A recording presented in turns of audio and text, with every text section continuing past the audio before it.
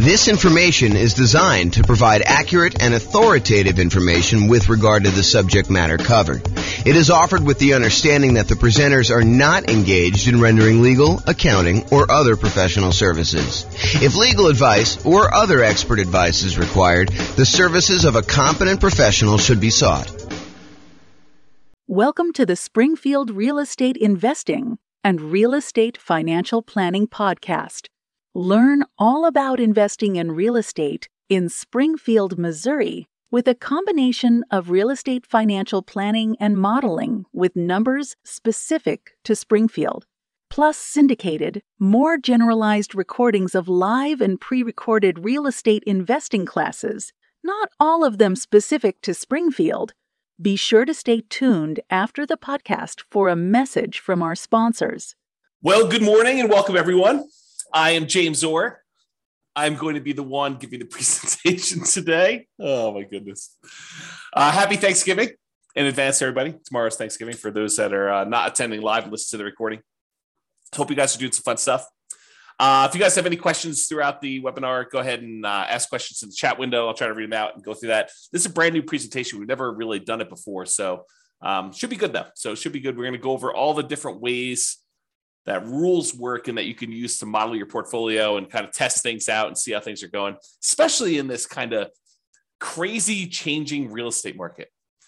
Things are moving around quite a bit. Let's just say it that way. So thanks for all who attended live. All right, so let's jump right into the content. So I'm going to give you a little bit of background first about like why we're even talking about rules and how things work. You'll kind of get some information here, but we're not going to cover everything. I just don't have time to kind of teach a full day class on this whole thing. So maybe I'll come back and teach some other parts, but honestly, it's not that hard. Rules are probably the most complicated part, and I probably need to do a deep dive into each one to show you like how some different options work. But today I'm going to show you how all the different ones work and then how you can go and apply them to your specific situation. So scenarios.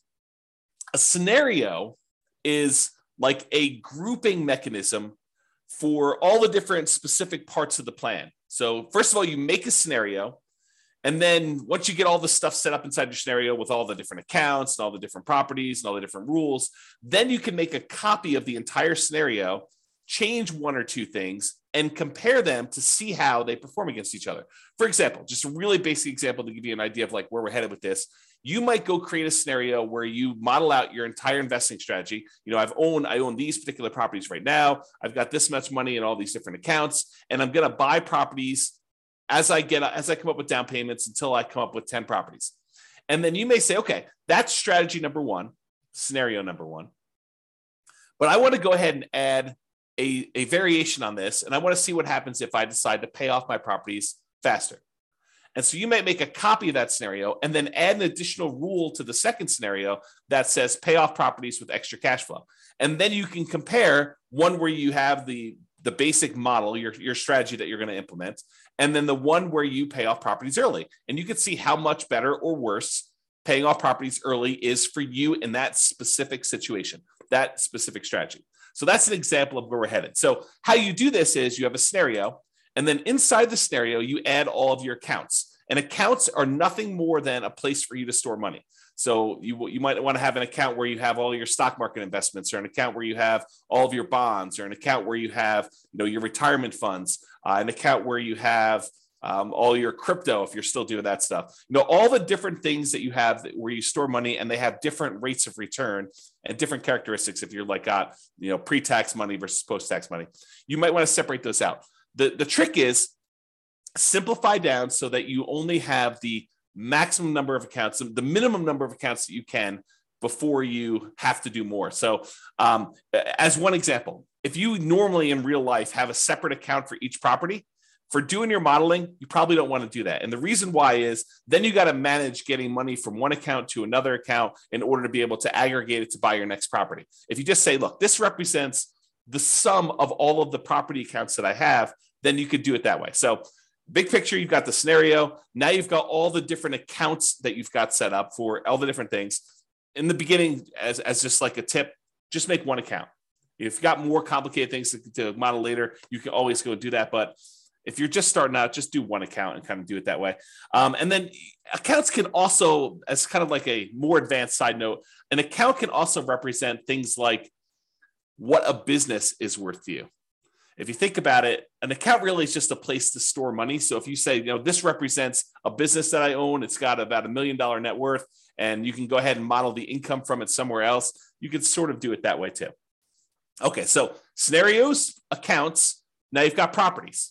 So inside the scenario, you've got all the different accounts you have, which is all the different places to store money. And then you've got all your properties, all the single family homes, duplexes, triplexes, fourplexes, any commercial buildings, any apartments, any industrial buildings, basically any real property that has characteristics like appreciation rates and rents and taxes and insurance and all those other things. That is another thing. And we break down properties into two major groups. Any properties that you already own. So each one of those is an exact property that you own. And then we don't allow you to make copies. Well, I have to be careful of how I word this. You can make a copy of a already owned property as like a starting point to make another one, but you can't buy more than one of a property that you already own in the same scenario. So any already owned properties you have, just go ahead and add all those as already owned. And then we have this thing called dynamic properties. And really, they're just templates. They represent a property that you might buy more than one of over time. So you can go in there and say, look, I've got a typical 3-bedroom, 2-bath type property that I'm going to be buying more than one of. Right now, they're worth this amount of money. Right now, they collect this much in rent. Right now, their taxes are this and their insurance are this. And over time, the price is going to go up. And over time, the rents are going to go up. And over time, insurance and taxes are going to adjust on this thing. But I might buy one of them this year, one of them 2 years from now, one of them 4 years from now. And so we call those dynamic properties, or you might hear me refer to them as template properties, where you use rules, which we're going to get to in a second, in order to buy more than one of those. So, and any of the properties, whether they're already owned or dynamic, can be single family homes, duplexes, triplexes, fourplex apartments, commercials, industrial, any type of building that you have, any type of real property that you have that you want to do that. So again, big picture scenarios, inside scenarios as accounts and properties. And then what we're going to talk about mostly today is how do you manipulate an account or how do you manipulate a property? That's what you use rules for. So rules go ahead and they say, add money to an account, or increase the rent I'm getting on a property, or buy 3 of these properties, or buy a property every year, or start paying off properties with any extra cash I have in this account. Rules are things that manipulate accounts and properties in the scenario that you can do. So as we go through this, we're going to go through all the different rules types. And what you should be doing, in my opinion, is think about your specific situation and how you might apply these rules to you and the setup that you're going to do in the Real Estate Financial Planner software. And if you don't have an account, you can go ahead and make an account. They're free. Go to realestatefinancialplanner.com, go ahead and make a free account. And you could be playing around with this as you listen in the background, although might be better to pay attention, and then you can go back and play with it on your own. But, do whatever you want to do. So realestatefinancialplanner.com, you can go make your account. But I would suggest you think about your situation and why we might have a rule in the first place for doing this. Because it might give you ideas on things you might be able to do or test in your scenario to see if, hey, maybe I should recast my mortgages, or maybe I should pay off my properties, or maybe I shouldn't take all my extra cash and pay off my properties over time. There may be a reason James made a specific rule that says, hey, only pay off properties if you have a lump sum and big enough to pay off the whole thing, which there is a reason for doing that, but I'll let you discover it on your own because you're going to go ahead and model this in your own stuff. So that's the thinking. So if you're going to go create a scenario, kind of a strategy that you're going to model for yourself, the order that you should do them in is you should make a scenario. And a scenario is this bucket that you're going to hold these accounts and properties and rules in. So you make the scenario first. There's a couple of questions about the assumptions for the scenario. But then the next thing you do is you go create all of your accounts and you make sure your accounts are attached to the scenario, because you can have 5 different scenarios and have certain accounts in certain scenarios and certain ones that do not get put in certain scenarios. So an account is like a module you can use to have in one or more different scenarios.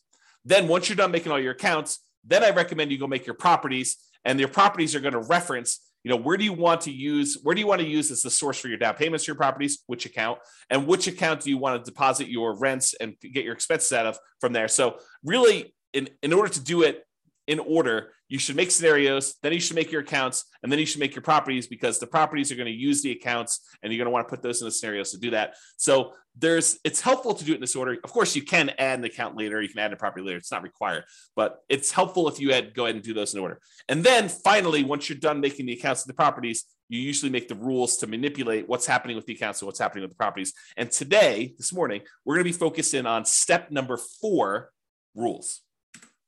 With that being said, so once you go in there and you make your scenario, at the bottom of the page on the scenario is the list of your different rules. And there's a big old button that says create new rule. If you click on the button, create new rule, you're going to be shown a page that looks like this monstrosity on the right, which is just a list of all the different rule types that there are.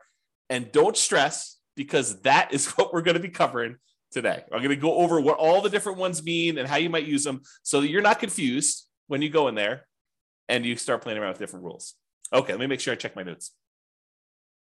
Yeah, so we're going to basically be focused on what the rule does and when you might want to use it. That's what my goal is today, is to kind of talk about what each rule does and when you might want to use it. I'm not going to go into because it would be overwhelming for you. If I went through and I walked you through each of the options for the different rules and how to set it up, not going to do that. Today is going to be, hey, look, here are all the different rules and a whole bunch of different ideas for how you might want to model your own real estate investing strategy, what you should be doing, and to see how it all works out. So when you might want to use it is kind of what we're covering there. Okay. So with that being said, if you notice on this right-hand side, for those that can see the image, if you're listening to the audio, don't stress, I'm going to go over it in detail. But on the right-hand side, there's different groups. There's a group for buying properties, for selling properties, for impacting mortgages, for adjusting scenarios, accounts, and properties, and for other rules. So all I did is I just broke down and I said, hey, these are what the basic groups do. So if you're looking for a rule that does a specific thing, you may want to look under this heading. It's like groups of different rules. So buying properties, there's rules that are all about buying properties.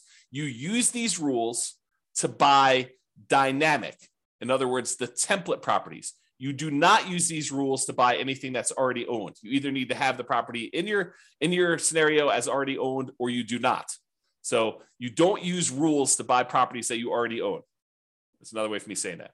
So you use these rules for buying properties to buy any template properties. And the template properties, again, are just ones that you've set up that you say, look, I might want to buy a duplex in the future, or 5 duplexes in the future, or an apartment building that looks sort of like this, or 10 apartment buildings that look sort of like this. So you either can make different dynamic properties with slight variations, or you can make one say, yeah, I'm going to be buying properties that sort of look like this, and I'll buy 10 of them, or 5 of them, or 7 of them, or 14 of them, or whatever you want to do. Okay. And you can't buy more than one or buy an already owned property again later in the scenario. I already talked about that. So group number 1, buying properties. Group number 2, selling properties. And we could sell properties in a variety of ways, but these are all the different rules about selling properties. You can sell already owned properties. You can sell template properties. And so these are different rules for saying, look, buy a property, own it for 2 years, then sell it. Buy a property when the return on equity drops below a certain ratio, then sell that, and then use the proceeds using a different rule to buy more of them. So you could do stuff like that. So we're going to have a whole set of rules about selling properties. We have a whole set of rules that impact mortgages, like pay off mortgages with extra cash flow, or pay off mortgages when I have a big lump sum, or pay off mortgages if after doing the calculation, I could then achieve financial independence if I paid off these mortgages, or recast the mortgage. And recasting a mortgage, for those that don't know, is, let's say you have $10,000 that you got a bonus from work or whatever it is, $10,000. If you go down to the bank, let's do this first. If you send in the $10,000 to your mortgage company and you pay down your mortgage by $10,000, your monthly payment does not change. The amount of time you have left on your mortgage comes in. So if you had 20 years left on your mortgage and you paid $10,000, now your mortgage might come in by, you have to do the math because it changes over time, but it might come in by 2 years. Okay. So you have 2 years, you'll pay off your mortgage 2 years faster if you just make the regular payments from then on, if you just sent the $10,000 in. Or with some mortgage companies, you could take that $10,000, you could go into the bank or call them up on the phone and say, look, I would like to recast my mortgage. And they say, okay, if you send us the $10,000, we will go ahead and restructure your mortgage so that it still pays off in the same amount of time, but your monthly payment goes down by, let's call it $100 a month. They do a calculation to figure out what the new math would be so that it pays off still in that same amount of time. And now you can reduce the amount of your monthly payment, improve your cash flow, as an example, by recasting your mortgage. And they may charge you a fee to do that, by the way. They may say, hey, it's $500 to do it, but we'll recast your mortgage. So you pay the $10,000 or you pay $9,500 and they take the $500 out for recasting your mortgage, and they do that. So that's what recasting mortgage is, and there's a rule to do it, which we'll talk about. Or you might have a rule to refinance a property. So we'll talk about that too. Then we have another set of rules for adjusting scenarios or accounts or properties. Let's say, and I'll get into the details, so I'm going to go over all the different rules. But let's say, as an example, you say, hey, at some point in 5 years from now, on whatever that date is, what is today? On Thanksgiving of 2027, I am going to hire a property manager, and then I'm going to have my property management fee go from 0% to 10% in all my properties. Well, you can use a rule that starts 5 years in the future that go ahead and sets the property management in all your properties to be 10%. That's what you can do by adjusting different values on all these different things. That's just one example.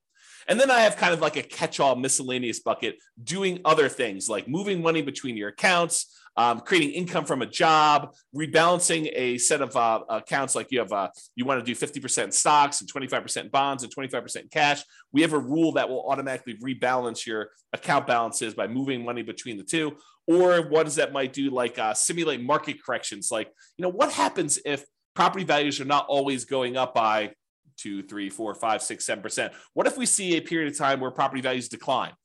And maybe that doesn't happen this year. Maybe it happens next year for 2 years. And maybe it happens 10 years in the future for 5 years. So we could use rules to kind of do things like that for market corrections. Or maybe you want to say, I don't know when this market correction is going to happen, so let's have it be random. And I don't know how big it's going to be. It could be 2% down. It could be 15% down. It could be 50% down. We don't know. And so you can go ahead and set these rules up and say it's going to happen at some random point in the future. And you could set the frequency and all sorts of stuff. And we don't know how big it's going to be. Maybe it's going to be, somewhere between 0 and 20 or 0 and 50, whatever you want to set up for your kind of rules to model all that stuff. And then you can see how your particular portfolio, the strategy that you're planning on doing, is impacted by all of these changes. And the idea is you make scenario A, which is your baseline kind of like model. This is what I think I want to do. And then let me test out, should I pay off my properties and how much better or worse is that? And then you can compare the two scenarios on the same chart and look at a whole bunch of things like, how does this impact cash flow? How does this impact all the different things that we measure as risky, like your debt to income ratio or your resiliency or the months of reserves you have, or how much faster does A versus B get me to financial independence? And you can look at all those different things to do that. Okay. Before I go on, because I think I'm going to get into the rules next, does that make sense to everybody? If at least one person can tell me, yeah, that makes sense. Good job, James. Keep going. Or I'm really confused. You should stop now because we're not going to get very much farther. If you could put the chat window, that'd be awesome. No one is responding. Unbelievable. Okay, good. Ben at least is. Okay, that's awesome. All right. I appreciate it, guys. Thank you for participating. Okay. All right. So let's talk about the rules to buy properties. There are two different rules to buy properties. Buy properties on a specific month yearly, or buy a property when an account has a down payment. Okay. Yeah. I appreciate that. Someone said, I'm following along, but might get behind if I'm doing something else. Yeah, no worries. Okay. That's cool. Okay, so rules to buy properties. So there's two different rules that we have to buy properties. And you might think, man, you should have a lot more complicated rules than this. Honestly, this really is sort of all we need. You buy a property on a specific monthly yearly. And as an aside, if you're listening to this and you're like, James, how do I do XYZ? And you can't figure it out, just drop me an email. Drop me an email. Let's go to the support page, drop me an email and say, look, how do I do this? And I'll tell you either you can't do it, or here's how you do it, or I should make a rule for that because it just didn't occur to me to do that. But a couple of rules have come about because someone said to me, hey, James, how do you do this? I'm like, you really should be able to do that. We've never done that modeling before, but it makes a lot of sense that you should do it that way. Let me go and make the rule for you. And then it took a little while, a couple of days, something like that. We made the rule, but I made the rule. No promises it's going to happen in a couple of days for you. All right, so buy properties on a specific monthly yearly. You use this rule to buy a property every March, as an example, every year. And you could say, during this 5-year period, you can have rules run for certain periods of time. During this 5-year period, every March, go ahead and buy a new property. Okay. Or the most common way we buy properties is buy this property when my account has a down payment and all the stuff that we need, like reserves and, a certain threshold in the account, plus 6 months of reserves for my personal expenses, plus 4 months of reserves for all the properties I already own, plus 6 months of reserves for this particular property. Then go ahead and buy another property and do another dynamic property and do it that way. And that's the most common one that we use to do that. Okay. So here's what it looks like on the page. So I'm just going to go through like what the rule is and what it does. So buy a property in a specific month. You use this rule to buy a property every year on a specific month. And you can do every month of every year. So if you wanted to say, hey, I want to buy a property and I want to do it every month of every year, you could do it that way, or every January or every February, every March, so on and so forth. You could do each one. And you can just do it that way. So imagine so when would you want to use this rule? Imagine you have $1 million invested in an account. Let's say it's a stock market account. You're thinking you just discovered real estate investing. You're like, hey, I want to see what happens if I take the stock market account that's earning 6, 7, 8, 9, 10, 11, 15%, whatever it is for you in your stock market account that you're modeling. And you want to take that money and every year you want to buy a new rental property with that just to see how this goes. So you could use this rule to do that, to slowly drip out a down payment worth of investment into real estate over time doing this. And if you say to yourself, hey, look, I really want to buy one every 6 months, you could say, okay, buy one every March with this rule. And then you could set up a second rule that says buy one every September. And now you have 2 rules doing one a year in order to get that kind of 2 a year. Okay. So that's how you do it.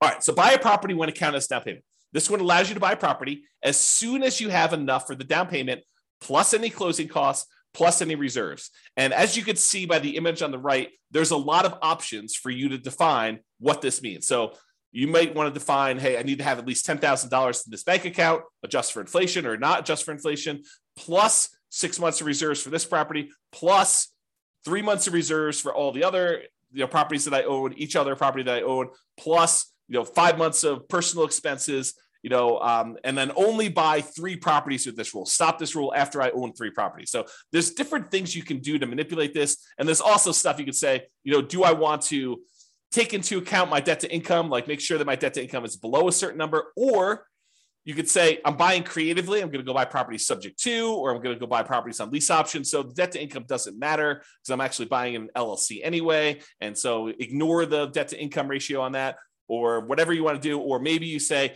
I have a real estate agent's license, so I'm going to get paid a 3% commission when I buy these, or go ahead and take a 3% discount. And so you could do all these different variations on this stuff with this rule. Or maybe you say, look, I want to buy properties, but if I can do cash out refinances on the other properties I own, if they're below 75% debt to income, or 75% loan to value, then I can go ahead and say, do cash out refinances to do it. So it's very flexible in all the different ways you can use it, but realize that's what you do. So when might you want to use this?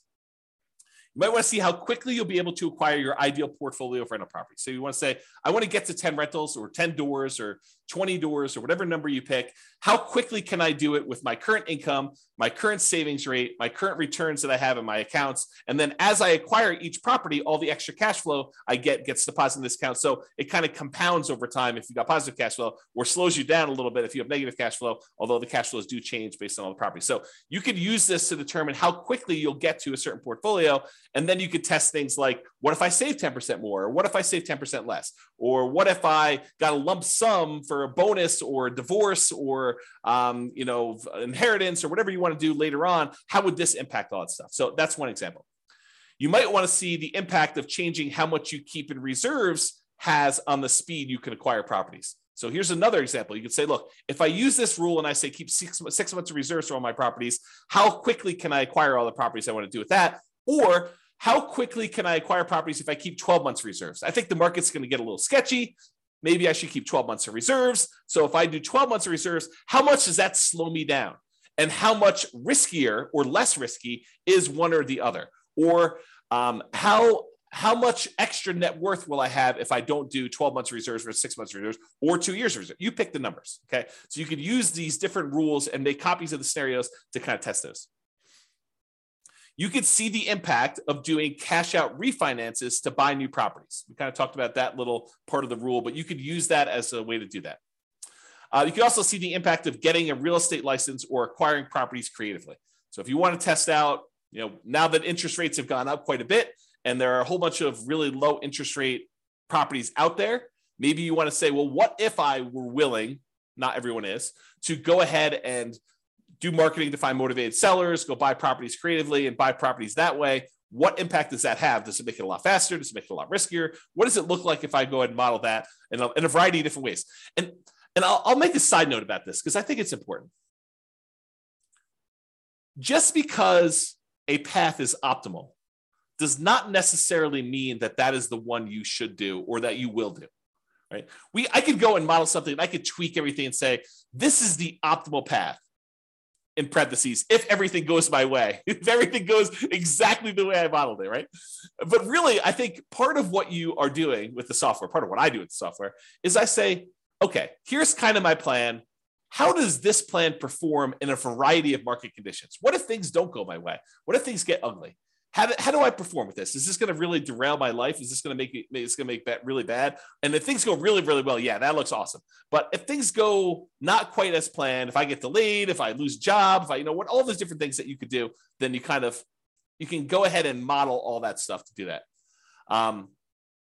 So I don't know. That was my side note. I just felt compelled to tell you that.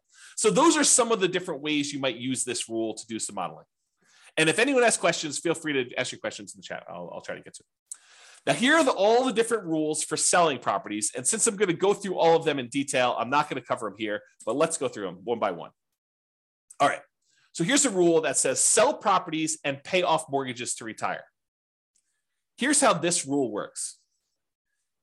If by selling some properties, let's say you have 10 properties and you want to sell off 4 of them, okay? If by selling off 4 properties and paying all the associated closing costs, all the transaction costs for sale, the depreciation recapture, your capital gains tax, your real estate commissions. If you pay all those costs, the net you'd have after paying off all these properties, you could pay off the remaining properties. So you had 10, you paid off, you sold 4 of them. Now the money you got after all your expenses can pay off the 6 remaining ones. If that would give you enough cash flow and any money you have invested in the stock market with your safe withdrawal rate, because it takes that into account too, that between the cash flow from the 6 paid off properties and any money you have from the stuff you have invested in your accounts with the safe withdrawal rate, you would be financially independent. Then go ahead and execute this rule. This is sort of the rule if you buy more properties than you need and you let them all grow appreciation wise and paying down the loans, you get a little bit of cash flow over time. And then eventually you get to the point where, hey, if I sold 3 of these, then I could pay off 7. Or if I sold 7 of these, I could pay off the 3. And by paying off the 3, then that actually would get me over the bar of being financially independent, where all the investment income I have would meet my minimum target monthly income in retirement. Then go ahead and do that. Instead of having to guess and check when that happens, we have a rule that says, hey, if you want to go ahead and acquire a certain number of properties, and then by paying off some of them, you could pay off the rest. By selling some of them, you could pay off the rest of them and you'll be financially independent. That's this rule. So you could use this rule to say, hey, I'm acquiring properties. Maybe I get to the point where I don't need 12, right? And so when do you get to the point where you could sell a part of the 12 and pay off the other ones in order to be financially independent with the other money in your account? Pretty cool rule, right? Like an interesting way to do that modeling. At least I think it's a pretty cool rule. I like this rule a lot. Okay, so that was one rule. Here's a totally different one. Sell rental properties after owning them for a specific period of time. So this one allows you to sell all rental properties. It does not do owner occupants. So it's only rental properties after you've owned them for a specific period of time. So let's say you acquired properties and you're doing lease options as an example. So you're buying properties and you think that you're going to be holding these properties for 3 years and then the tenant buyer is going to cash you out. You can go ahead and set this rule up and say, okay, I'm acquiring properties as quickly as I can. As soon as I have a down payment here, buy another one and then find a tenant buyer, a lease option tenant buyer to come in and lease it from me. And I think I'm going to sell these properties after holding them for 3 years. Some of them may be 2, some may be 4, but on average, it's going to be about 3 years. What would that look like? And so you'd use this rule to then sell properties after holding them for whatever period of time you define, X number of months. Okay. So that would be an example of doing that. So, and by the way, this one is for rental properties. It's not for owner occupant property. So if you're thinking to yourself, hey, look, I might want to use this rule to live in a property for 2 years to get the tax advantages of like 2 out of the last 5-year tax advantages where you don't have to pay capital gains up to certain limitations on that. This is not that rule. but I might have another rule coming for you if you're looking to do that strategy. That's where we're headed. Oh, wait, what's this? Sell owner-occupant properties after owning them for a specific period of time. Well, maybe this is that rule that I was just talking about. This allows you to sell an owner-occupant property, a property that you're living in, after owning them for a specific period of time. So you could say, hey, I'm going to do this model where I'm buying properties at a discount, but I'm moving into them. I'm going to live there for at least 2 years. Why 2 years? Because there are some tax advantages for you living in an owner-occupant property for 2 out of the last 5 years. I'm not a CPA. Go talk to your accountant to kind of get the details on this. But the basics of what I understand, the layman's version is, if you live in a property for 2 out of the last 5 years as an owner-occupant, and then you sell it, you are exempt from capital gains on that property up to a certain amount, and the amount changes whether you're single or you're married. Okay, so this could be a way for you to do that. And when you sell the properties, we have this little section down here that says, how much do you want in closing costs when you sell? How much do you want to pay in real estate commissions? Because you can put in what your assumptions are about those. And then what is your depreciation recapture tax? Well, if you're living in the property, that's going to be zero on most of those. And then what's your capital gains tax rate? Well, if you're doing this as an owner occupant, you're living there for 2 out of the last 5 years, your capital gains tax rate might be zero here. There you go. All right. Austin says, what's your take on mini syndications on single family homes? Austin, that is not on topic for this particular presentation. This presentation is on rules. So we'll be covering that. Splitting profits with investor or funds deal. So I'm not going to cover that today. Maybe we'll do a class on that in the future. I'll kind of keep that in mind, but not today. Sorry, got too much other stuff to cover. Okay, so that's when you might want to use sell owner-occupant properties after owning them for a specific period of time. Here's the next one. Sell rental properties after renting them for a specific period of time. Sell rental properties after renting them for a specific period of time. So before, the rule was sell rental properties after owning them for a specific period of time. But if you're doing this one where you have rental properties after renting them for a specific period of time, this is selling them after you've rented them. So imagine for a minute you're nomading, where you're buying properties as an owner-occupant, living there for at least a year, maybe more, until you get to the point where you're able to buy the next property and convert that one to a rental. Well, if you use the rule before where it says sell rental properties after owning them for a period of time, you might buy the nomad property, live there for a year and a half, then convert it to a rental. And then now that it's a rental, you've owned it now for 2 years. So really, that would be selling the property after 6 months, which isn't what you intended, I don't think. So this rule says, look, it doesn't matter when you bought it. If you lived there for a year or 2 years or whatever beforehand, and then you decide to rent it, this one starts the counter as to when you sell it based on when you converted it to a rental. Okay, so that's what it is there. All right. Sell rental properties based on return on equity. So this one is you're selling properties based on the return you're getting on the equity in the property. Okay, I got to take a step back and kind of explain to you what's going on here, because this rule is crazy. It's such a powerful rule.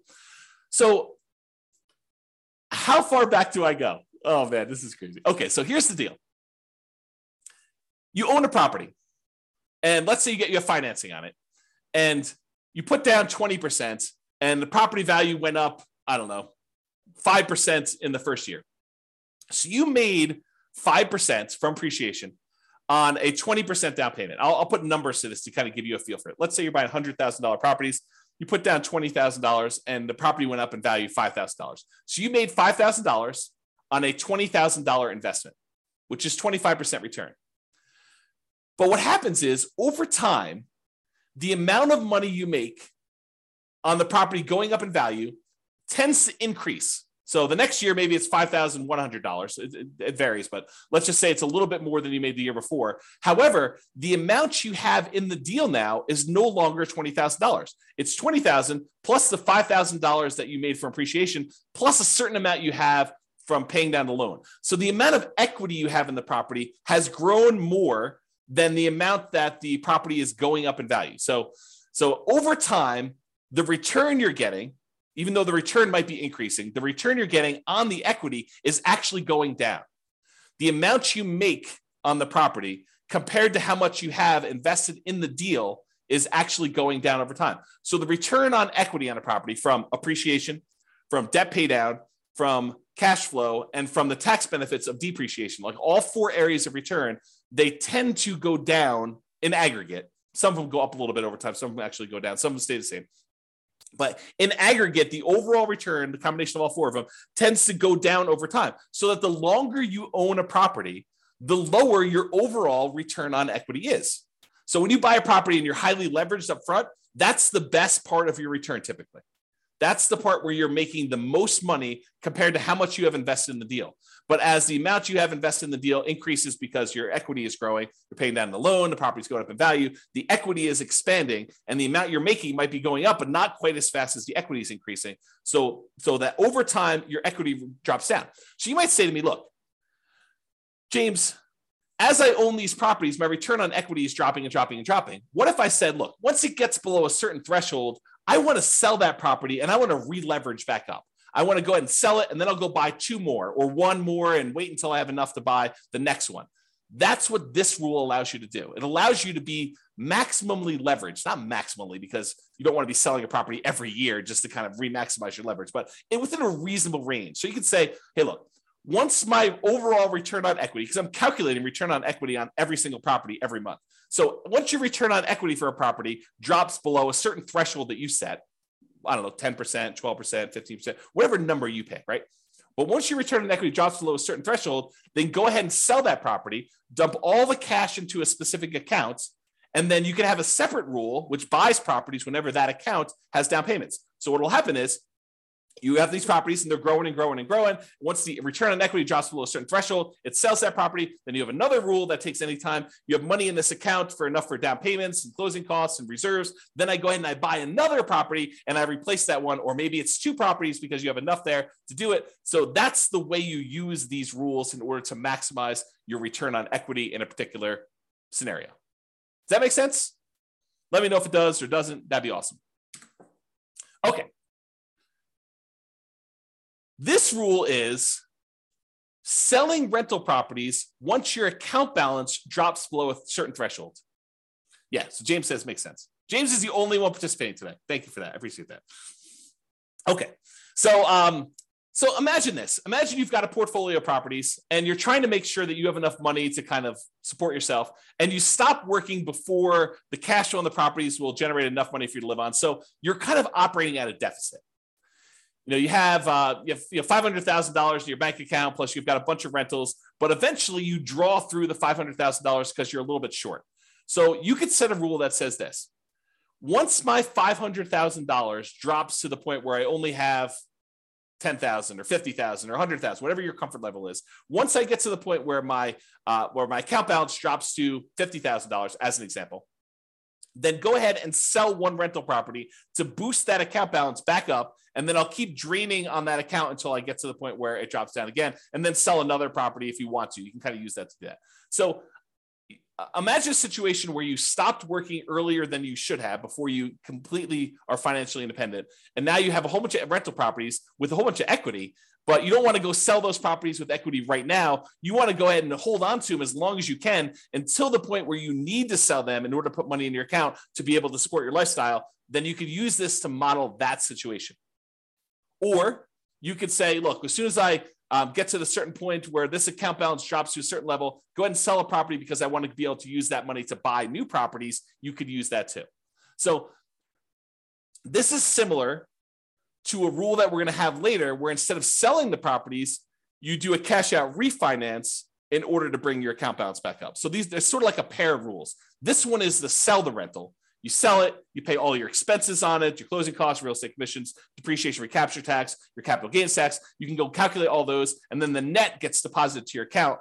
Or, which we'll get to here in a second, there's a similar rule that says, once my account balance drops below whatever threshold you set, then go ahead and do a cash out refinance to get to those. I did a whole class where we really use these rules a lot. I compared a person who lived in a really high cash flow market to a person who lived in a really high appreciation market. And I showed that while it's a lot easier to get to the place you want to be when you're in a really high cash flow market, you can get there in these really high appreciation markets with a combination of selling properties or doing cash out refinances. But there's some complications with the cash out refinance, which I talk about that in that 2-hour class. But I think the name of that class was cash flow versus appreciation. I think that's what the name of the class was. And I set it up as two different people competing, and go watch that if you haven't seen it before. It's pretty good if you're interested in this particular modeling. Okay. All right. Next rule: sell properties, but only if by doing so, the money that I get from all the properties will allow me to retire based on a safe withdrawal rate. So I mentioned safe withdrawal rate earlier. I'm going to take a moment to kind of make sure everyone understands what I'm talking about. So there's this study, it's called the Trinity study. And what it basically did is it went back through historical stock market rates of return. And it said, if you only take out 4% of your of the amount of assets you have invested in stocks and bonds, then the likelihood of you running out of money in a 30-year retirement period was really, really low. That's the basics of the study. And so what they called that 4% was a safe withdrawal rate. And I'm using safe in quotes because there's been some arguments that it's really not so safe. There's been arguments by the guy who came up with it that it could be a lot higher than 4%. So really this idea is, if you have a certain amount of money invested in stocks and bonds and maybe some cash, what percentage of that portfolio, if you have $1 million, what percentage of the $1 million can you take out each year where you are where you are not very likely to run out of money? That's what a safe withdrawal rate is. So you've defined what your safe withdrawal rate is in the software. You basically say, my safe withdrawal rate is 4% or 3% or 5% or whatever number makes sense to you. And you can test these things, right? You can go ahead and run a scenario at 4, you run a scenario at 5. What difference does it make? Run a scenario at 4, run a scenario at 3, maybe do some market corrections in there to see how that plays out. You can do all this stuff. But this rule says, look, I've got a bunch of rental properties, and maybe I have a little bit of money invested in the stock market right now in one of the accounts in there. And so what I want to do is I want to check each year and say, hey, look, if I sold all these rentals and I paid, closing costs, I paid real estate commissions if I've got any, I paid my depreciation recapture tax if I've got any, I paid my capital gains tax if I've got any, if I paid all those expenses on it, the net amount of money that I would take and I would deposit into my account balance, invest in the stock market. If I did that, would the money in the stock market allow me to retire? Would my safe withdrawal rate for the amount of money I have in the stock market allow me to be financially independent? And if so, go ahead and sell the properties. Kind of a cool rule, right? You basically have all these properties you've acquired. What if you took them all and you sold them? Could you actually achieve financial independence? And this rule tends to come up. I probably should do a class on this. This rule tends to come up when you're in a market where the cash flow you're getting, the cash on cash return you're getting, or it's actually the cash on cash return on equity you're getting, is less than your safe withdrawal rate, right? Because in that way, the money you're getting, the cash flow you're getting on the property you have is actually lower than your safe withdrawal rate. You'd be better taking that money and investing in the stock market according to this rule. And then who knows what will happen in real life, but at least in the mathematics of it, that it'd be better for you to actually be investing in the stock market than in rental properties, which can happen depending on your market and your situation, what you've got set up there. Okay. So that's that rule. Kind of a cool one. All right. What about properties that you already own? And you said, look, I planned on selling this property next Christmas anyway. I lived in it for 2 years and now we're going to sell it so I can get a partial exemption on the capital gains. The period of time that I lived in it, I can get an exemption on that capital gains because I had the 2 out of the last 5 years. And a lot of people think that if they lived in it for 2 out of the last 5 years, they get a full exemption on it. But you may want to talk to your accountant before you put that on your tax return, because I'm pretty sure that it's not what you think it is, if that's what you thought it was. So anyway, you lived there for 2 years. You're going to sell it before the 5-year point. You're like, oh, this is great. I'm going to go ahead and do that. You can go ahead and set a rule up to say, sell this particular property that I already owned on this date in the scenario. Really simple rule for doing that. All right. Those are all the different rules on selling properties. Some pretty cool ones. Some kind of like really straight down the middle, generic sort of things, right? Now, let's talk about rules that impact mortgages. We'll go through all these one by one. Just knocked the headphones off my head accidentally. All right, so pay down loans with cash flow. So maybe your strategy is, I've got all these rental properties. They're producing a bunch of extra cash flow. Maybe I've got some savings from my job and that's got some extra cash flow. I want to keep a certain amount of reserves, but anything over that amount I have in reserves, I want to take that money and I want to pay off mortgages with them. That's what this rule is about. So it takes any excess cash over a threshold you set, and each month it uses that extra money to pay off mortgages on the property. So if you have, $7,000 more than the minimum balance that month, you can go ahead and throw it in there. And by throwing it in there, you then pay down that mortgage. And you can pick, which mortgages you want to do. You want to do the lowest balance, you want to do the highest balance, you want to do the lowest interest rate, you want to do the highest interest rate. You can choose which mortgages you're paying off, but this rule will then go ahead and do that. So when might you want to use this rule? Well, if you want to do a debt snowball or a debt avalanche to pay off mortgages, you would use this rule. And you could test to see how much better it is to pay off the highest interest rate mortgage versus the lowest balance mortgage or the lowest interest rate mortgage. And you could see which one's better and how much better it is for you. James says there's no 1031 exchange rule for selling. Well, 1031 exchange rule is just about how much you pay in taxes. So we have the ability for you to adjust how much you pay in taxes on the property. And then you can go ahead and use that rule and set the taxes to be equal to 0 for that. But then you got to track how much you would have had to pay in taxes on that one. So there's no keeping track of how much deferred taxes you have on a particular property, something I might add in the future, but you can set the threshold to be, I'm not paying any taxes on this one when I sell it. And yet my fees are an extra, $1,000 to do the 1031. So you can do 1031 exchanges. It's just not a specific rule for 1031 exchanges. If that makes sense. Good question though. Good question. Okay. So pay down loans with cash flow. That's how that works. Okay. Pretty simple. However, every time you make a payment on a particular loan, it doesn't actually improve your cash flow in the short term, unless you pay off the loan completely, and then it improves it by a big chunk. But it doesn't improve your cash flow because by paying down the loan, all you're really doing is moving in the date that loan gets paid off from where it was to closer. So it'll be paid off sooner. But your monthly payment stays the same.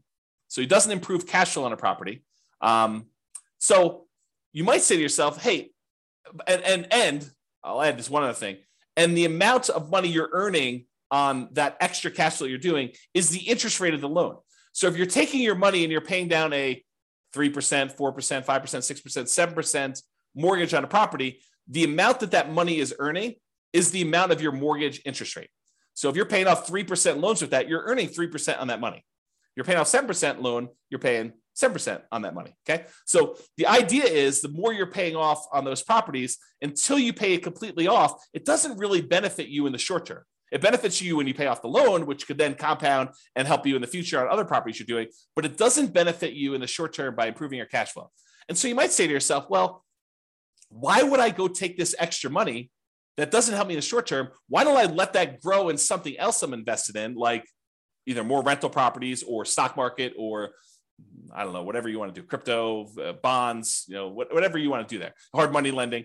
You could go ahead and take that money and invest it in something else and get a higher return. That way, once you get enough money in this other account where you could completely pay off the mortgage, not just make a little dent in it, pay off $500 on it, but say, look, I got $100,000. I'm going to pay off this mortgage in full. And by doing that, you then get all the cash flow from having that mortgage payment go away. That's what this rule does. So this rule says, look, only pay off a mortgage when I can pay it off in full from a specific account. So it tests to see if the amount you have in your account plus whatever threshold you have there. So look, always keep $15,000 in this account. But if I've got enough to pay off a mortgage and remain $15,000 in this account, then go ahead and pay off the mortgage. So that's what this rule allows you to do. And then which mortgage you want to do, the lowest balance, the highest balance, the lowest interest rate, the highest interest rate, whatever one you want to do, and it'll kind of do which properties you want to do it that way. But this allows you to go ahead and say, keep this money invested in whatever, the stock market, bonds, until I have enough to pay off the mortgage, and then do that. Kind of a cool rule. All right. Remember earlier we talked about recasting mortgages? It's that thing where you walk into the bank with $10,000, you pay them a fee in order to lower your monthly payment, not change when the loan gets paid off, but you give them $10,000 and say, look, I'd like to lower my monthly payment by a little bit. And they're like, okay, yeah, we'll do the calculation and we'll do that for you. It'll take this thing. Well, this is a rule for recasting mortgages. So you could take a lump sum of money, go into the lender and ask them to recast the mortgage. And so this rule allows you to go ahead and recast them. Okay, that's what that rule does. All right, remember before I told you about selling properties based on the account balance? If my account balance gets so low, then go ahead and sell a property to replenish that account balance so I have money to live on or money to invest somewhere else. This is the kind of sister rule for that, cash out refi based on account balance. So when your account balance gets to a certain point where it's really, really low, then go ahead and do a cash out refinance on a property, pull all that money out, deposit it into the account, and you'll be able to then have all the money in that particular account to use to do whatever you want with. Okay. So I think I have here, when would you want to use it? If you're modeling a situation where you're stopped working before your cash flow is enough to support your lifestyle, you might need to cash out refi properties from time to time to provide living expenses to kind of make up for that difference. Or use the equity properties to occasionally fund the purchase of new properties by refinancing. So you could say, look, once I get to this low account balance, go ahead and do a refi on a property to get the account balance up to where I can do a new purchase. Kind of an interesting rule. All right. So this leads me to explain this interesting concept. And so I need to explain it to you, but I'm going to take a drink first. All right. So imagine you said to yourself, look, I really want to earn, I don't know, $10,000 a month. And if I was earning $10,000 a month, I would consider myself financially independent. Because $10,000 a month would be able to cover all of my personal expenses, including the mortgage I have on my owner-occupant property, and anything else I need, right? So $10,000 a month, that's my number. That's my target income to be financially independent, target income in retirement. But what if you didn't have a mortgage on your owner-occupant property? Would you need that $10,000 anymore? And you say to yourself, no, I wouldn't. So I can either have $10,000 if I have a mortgage on my owner-occupant property, or I only need $8,000 if I don't have a mortgage on my personal property anymore. And so the software allows you to select whether or not to move your financial independence number down when you pay off your owner-occupant mortgage or not. And so if you have that triggered, which is in the scenario section, this rule becomes super interesting, because what this rule says is, look, if I'm close to my $10,000 a month number, my target monthly income number in retirement, but I have enough cash in my account balance or stocks or whatever it is in my account balance that I could pay off my owner-occupant mortgage. And if I did that, I would be financially independent. Then go ahead and do it. So this is a situation where the passive income you have coming in from your stocks and all the cash flow on all the rental properties is really close to your number. It's at 80% or 85%. But you have enough extra cash lying around somewhere where you could pay off your owner-occupant mortgage because the balance is low enough that would actually lower the amount you need, and it would trigger you being financially independent. Then go ahead and pay off the owner-occupant mortgage. That's what this rule does. Pay off owner-occupant mortgage if FI, financially independent. All right. These are going to be really quick. These are the rules that allow you to adjust values on your scenario or on different accounts you have or on different properties you have. Okay. So set value on scenarios. What this rule does, it allows you to change any values you defined for the scenario at different points in the scenario. So originally you thought your safe withdrawal rate was going to be 4%, but 10 years later you say, hey, look, now I want my safe withdrawal rate to be 3%. You'd use this rule to run 10 years later and change your safe withdrawal rate number from 4% to 3%, as an example. Or you defined your refinance mortgage interest rate in your scenario as 5%, which is low now, but at the time seemed reasonable. And now you're like, look, in the future, I want this to be 7%. You can use that to change that too. You can use this set value on scenarios to do it at some point in the future. Or you want to say, look, my minimum target monthly income retirement threshold is now $4,000, but I want it to be $5,000 in 5 years from now. You can do stuff like that. Or your safe withdrawal rate number, as I use as an example. This is that rule that allows you to do that. The set value on accounts does the same idea on accounts, though. So let's say you were earning 1% on savings at the start of the scenario, but you think that's abnormally low. And by 3 years in the future, that should really be at least 2% or 3%. You could use this rule to say, set the value on the account, set the return I'm getting on that account to go from 1% to 3 years later and on to be 3%. Or you say, I want to set it to 1% now, but a year from now, I want it to be 2%. And a year from then, I want it to be 3%.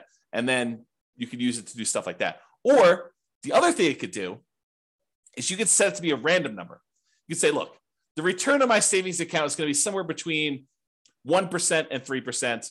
Have it change monthly by somewhere between this range, or add a little bit to it or subtract a little bit to it each month. You could do a whole bunch of things with making it random to simulate the stock market or what you're getting on savings, or what your business return might be if you're using an account to store kind of business stuff or bonds or anything like that. So you could use it to do random numbers as well if you wanted to.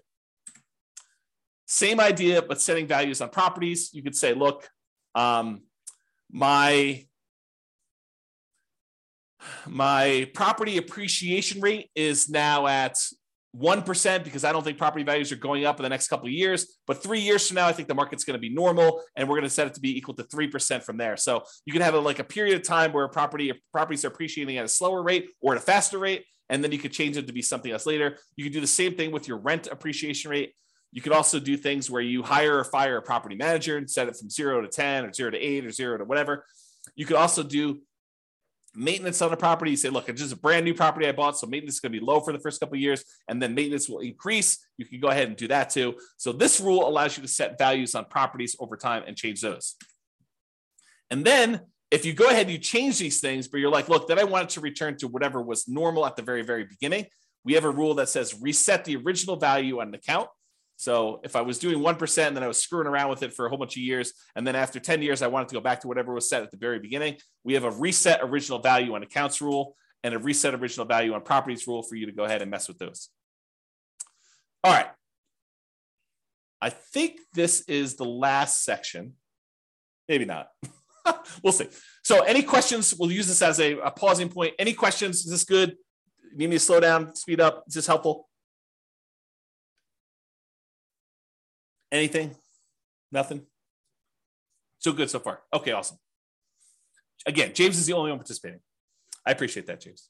Everyone else is sort of just, I don't know, voyeurism or whatever they call it when you kind of just watch things. Okay, cool. All right. So here are a whole bunch of rules that do other things. So add to or subtract from the account balance.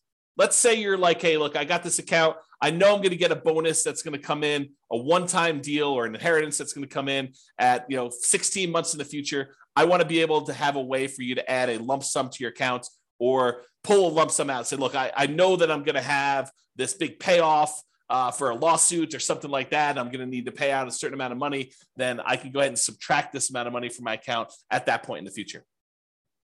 Or you're going to have a series of expenses like college tuition for kids. You could use a rule like this to model, I'm going to have this come out on this date. I'm going to have 2 kids going to college at this point, so I need to have this much money. And you could use them to kind of move money in and out for these irregular expenses to do that. Or you pay a certain amount on installment sale of a business or from a lottery winnings or whatever. You can use that to do all that stuff. All right, transfer money between accounts. So you have money in the retirement accounts, or you have money in a regular account that you want to move to a retirement account. You can move money around between accounts using this rule. Or you have money in your rental property account and you want to use that to invest in your tax-deferred retirement account. You can move money from those things. Or you want to pull money out of one account when a certain account drops below a certain threshold. So you say to yourself, look, I have this reserves savings account that I'm never going to use unless my account drops really low in this other account. Just go ahead and move them when something happens to do that. So you can set up those rules to do those things. All right, here's that market correction rule I was telling you about. So this allows you to model what could happen if your market corrects. If your account balance or your properties all are affected by these things, you could do that. So this allows you to change the amount that is in accounts that you select. So it doesn't have to be all of them. Like a savings account may not be affected, but a stock market account might be affected by a market correction. And which properties you want to have impacted by this thing, and then by how much. And you can have some of these be random. So you can have how frequently it happens be random, or you can have the amount that it declines be random. And if you need to do one random and one static, you can have 2 of these rules running and only impacting one or different things to do that. So that's all about different market corrections. And if you're really trying to see how resilient your portfolio is to different market corrections, this is what you want to be playing with. You want to be able to see, okay, I'm going to do this strategy. And the strategy sounds awesome, right? I'm going to be buying properties and maximizing my loan to value and minimizing the amount of money I have in a deal and keeping really, really low reserves to kind of make it go really, really well. Well, let's see how that performs with market corrections. Or I'm going to buy properties free and clear, not going to have any mortgages on them at all. It's going to be slow and steady wins the race. And let's see how that is impacted by market corrections. And then you can compare those 2 strategies. You can see, oh, this one gets me there faster, but it fails sometimes. I run out of money. I have to file bankruptcy or, foreclosure. So, that sort of thing can happen if I, have market corrections. But this one, tends not to happen as much, or tends not to happen at all. And so you could say, maybe I don't do that one strategy, or maybe I kind of hold it back a little bit and see how it goes. But it's up to you. It's really your strategy, and you're testing it, and you're seeing how it performs. Okay. All right, here's the one you're probably going to use in almost every scenario that you set up: your paycheck and your personal expenses. And a lot of times we'll set up a separate rule for each person's paycheck, like one spouse and the other spouse, and then a shared personal expense one that you're going to do. And we usually set them up as 3 rules. You could do them all as one if you really wanted to, but I tend to separate them out just to make it a little easier. So what this rule does, allows you to model receiving a paycheck or other regular income. It doesn't have to be a paycheck, but it could be, I'm getting regular payments of a certain amount. If you're doing, you don't need to do this for rental properties because the rental property stuff does its own thing.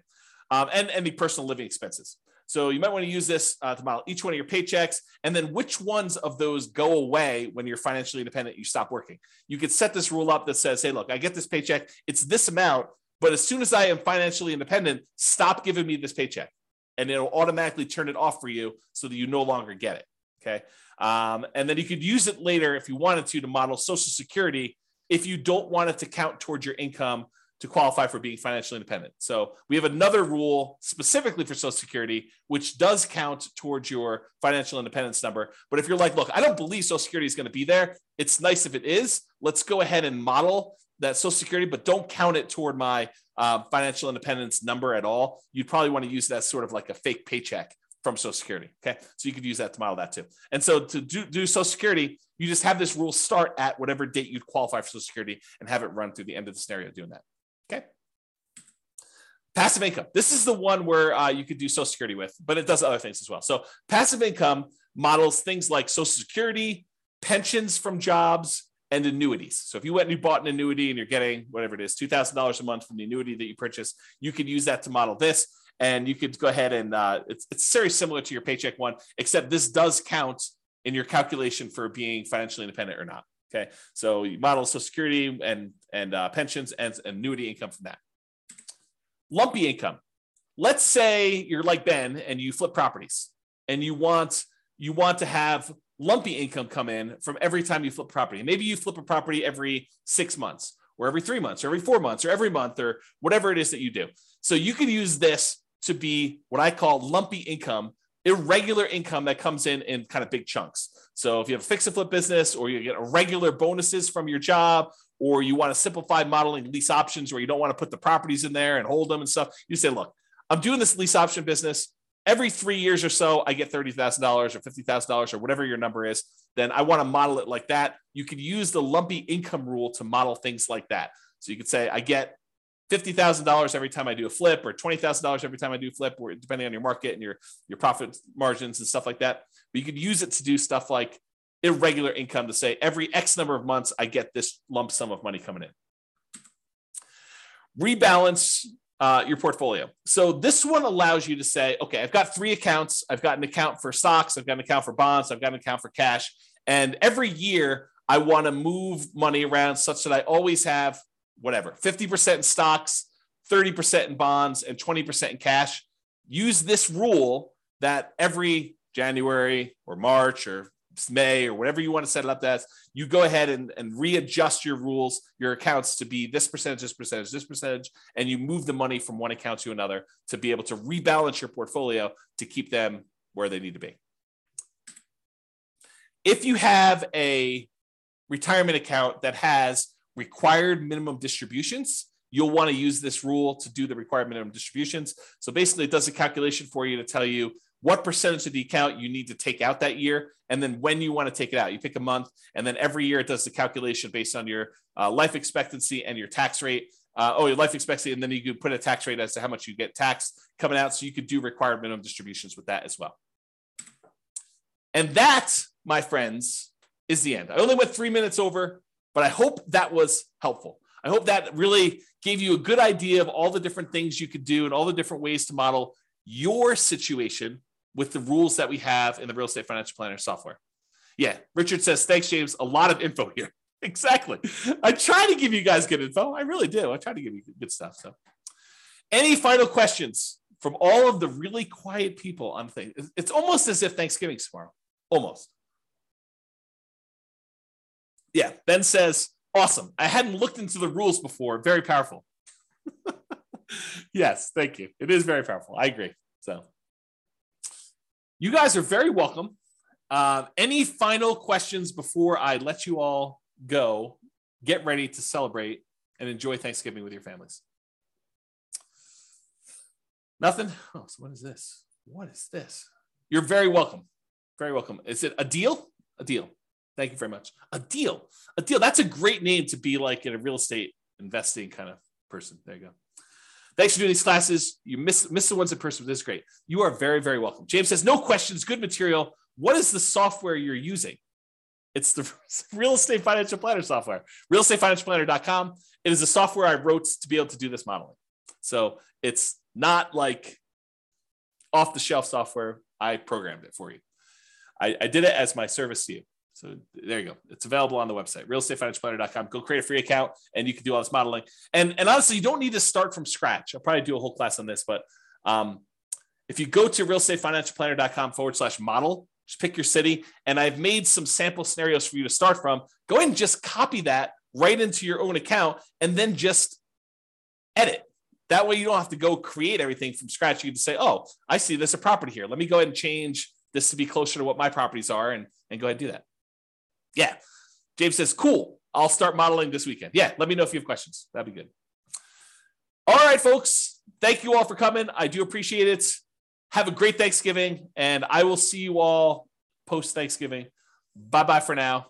Thank you all. With home prices up, mortgage interest rates up, and rents up, but not quite enough to counteract the higher prices and interest rates, cash flow on rental properties in Springfield is harder than ever. Book a call with the Real Estate Financial Planner to apply our proprietary 88 strategies to improve cash flow on your rentals. See the show notes for a link to schedule your call and improve your cash flow today. If you're a real estate agent, lender, or professional in Springfield that wants to help our real estate investor listeners, consider reaching out to learn about collaboration opportunities with this podcast. We'd love to add more value to our listeners by having you assist our investors buy, sell, and finance their real estate investments. See the show notes to schedule a call to discuss collaboration opportunities